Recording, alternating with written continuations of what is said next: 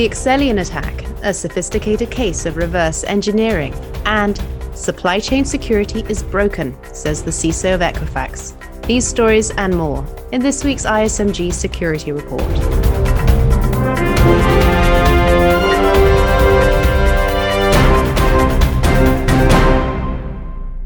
Hi, I'm Anna Delaney. More details have emerged about the Excellion file transfer appliance attacks, revealing that criminals took the time to master the 20-year-old product. Do check out Matthew Schwartz's thorough blog on the topic, published on our sites. Schwartz is, of course, ISMG's executive editor of Data Breach Today in Europe. But for some highlights, here he is in conversation with yours truly. Hi, Matt. Good to see you. So FireEye has been busy over the past few months. This week, FireEye's Mandiant released its final report into the Excellion file transfer appliance breach. What happened? So this is a fascinating attack. Attackers appear to have reverse engineered a product that's been around for about 20 years called File Transfer Appliance, or FTA. And through this reverse engineering, they identified a series of previously unknown flaws or zero-day vulnerabilities that they then set about exploiting to steal data from users of Excellion's product. So when this came to light,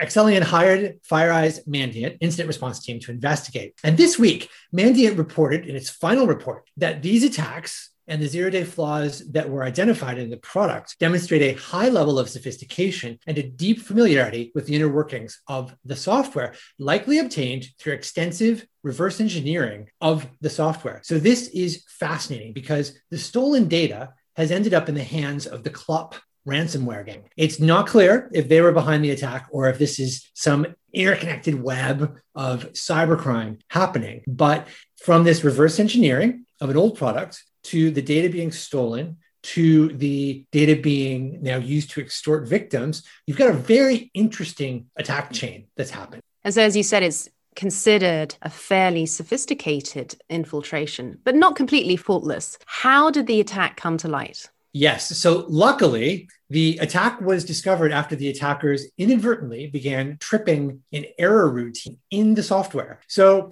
just to back up for a second, unfortunately, there have been a number of victims, some still coming to light, but Reserve Bank of New Zealand, Australia's securities regulator, Canadian aerospace firm Bombardier, University of Colorado, Kroger grocery chain, and more recently, Qualys, the security vendor, have all confirmed that they were hit. So again, luckily though, what happened when the attackers exploited one of these flaws to drop a web shell onto the server running the Excellion software. And a web shell gives you the ability to remotely execute code, which they used to steal data. But when they dropped that web shell, it had the inadvertent effect of tripping an error routine in the software that would send an email to the admin person on file for the software and say, there's been a problem, you need to contact Excellion right away. So thankfully, the customers did this, and this is how the December exploit came to light. Excellion quickly patched the flaws, which led to attackers using two other flaws that identified, chaining them together to continue to attack customers. Again, these quickly came to light.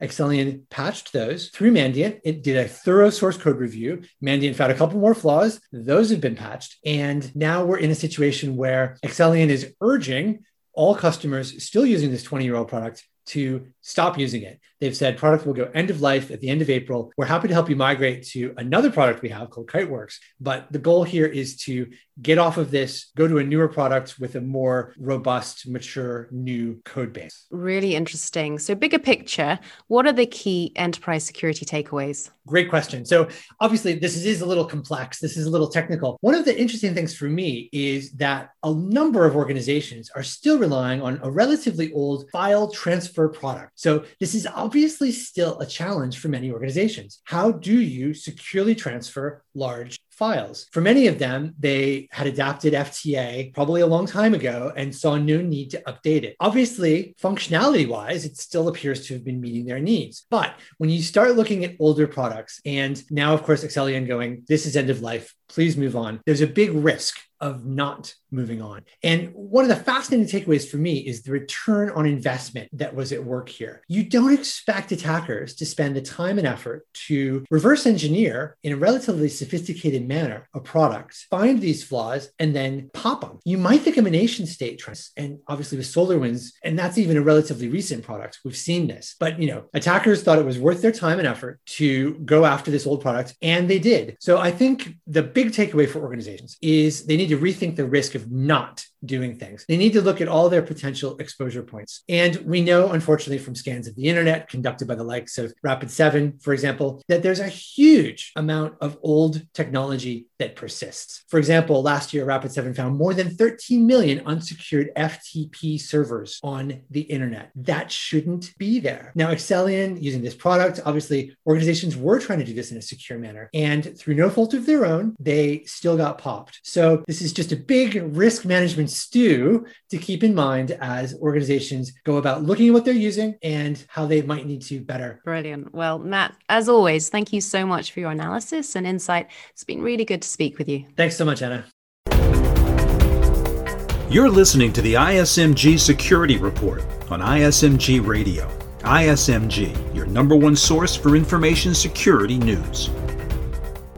Being CISO of Equifax, Jamil Farshchi might know a thing or two about what it's like to be a victim of a high-profile cyber attack. But with every calamity comes an opportunity. And in the wake of the SolarWinds breach, Farshchi says this is a chance to change supply chain security for the better. Here he is in conversation with Tom Field, our Senior Vice President of Editorial, on how the supply chain model can be transformed. Well, let's start with visibility. That's number one. I think if you look at the supply chain security space, we've been using an antiquated model. And I think in many respects, it's because we haven't had the tools to be able to do so. But I think the bigger problem is that it's easy to be able to check the box. It's easy to look at our hundreds or thousands of suppliers and say, man, this is too hard. As a result, what I'm going to do is just check off and make sure that they have their PCI compliance or their ISO certification or FedRAMP or whatever, and maybe do a 10-point questionnaire once a year. Problem with that is that those are point-in-time assessments. And so you might get your certification or check the box on one thing, but the next day, that control may not be effective. So what we said here was we need to try to change this paradigm. And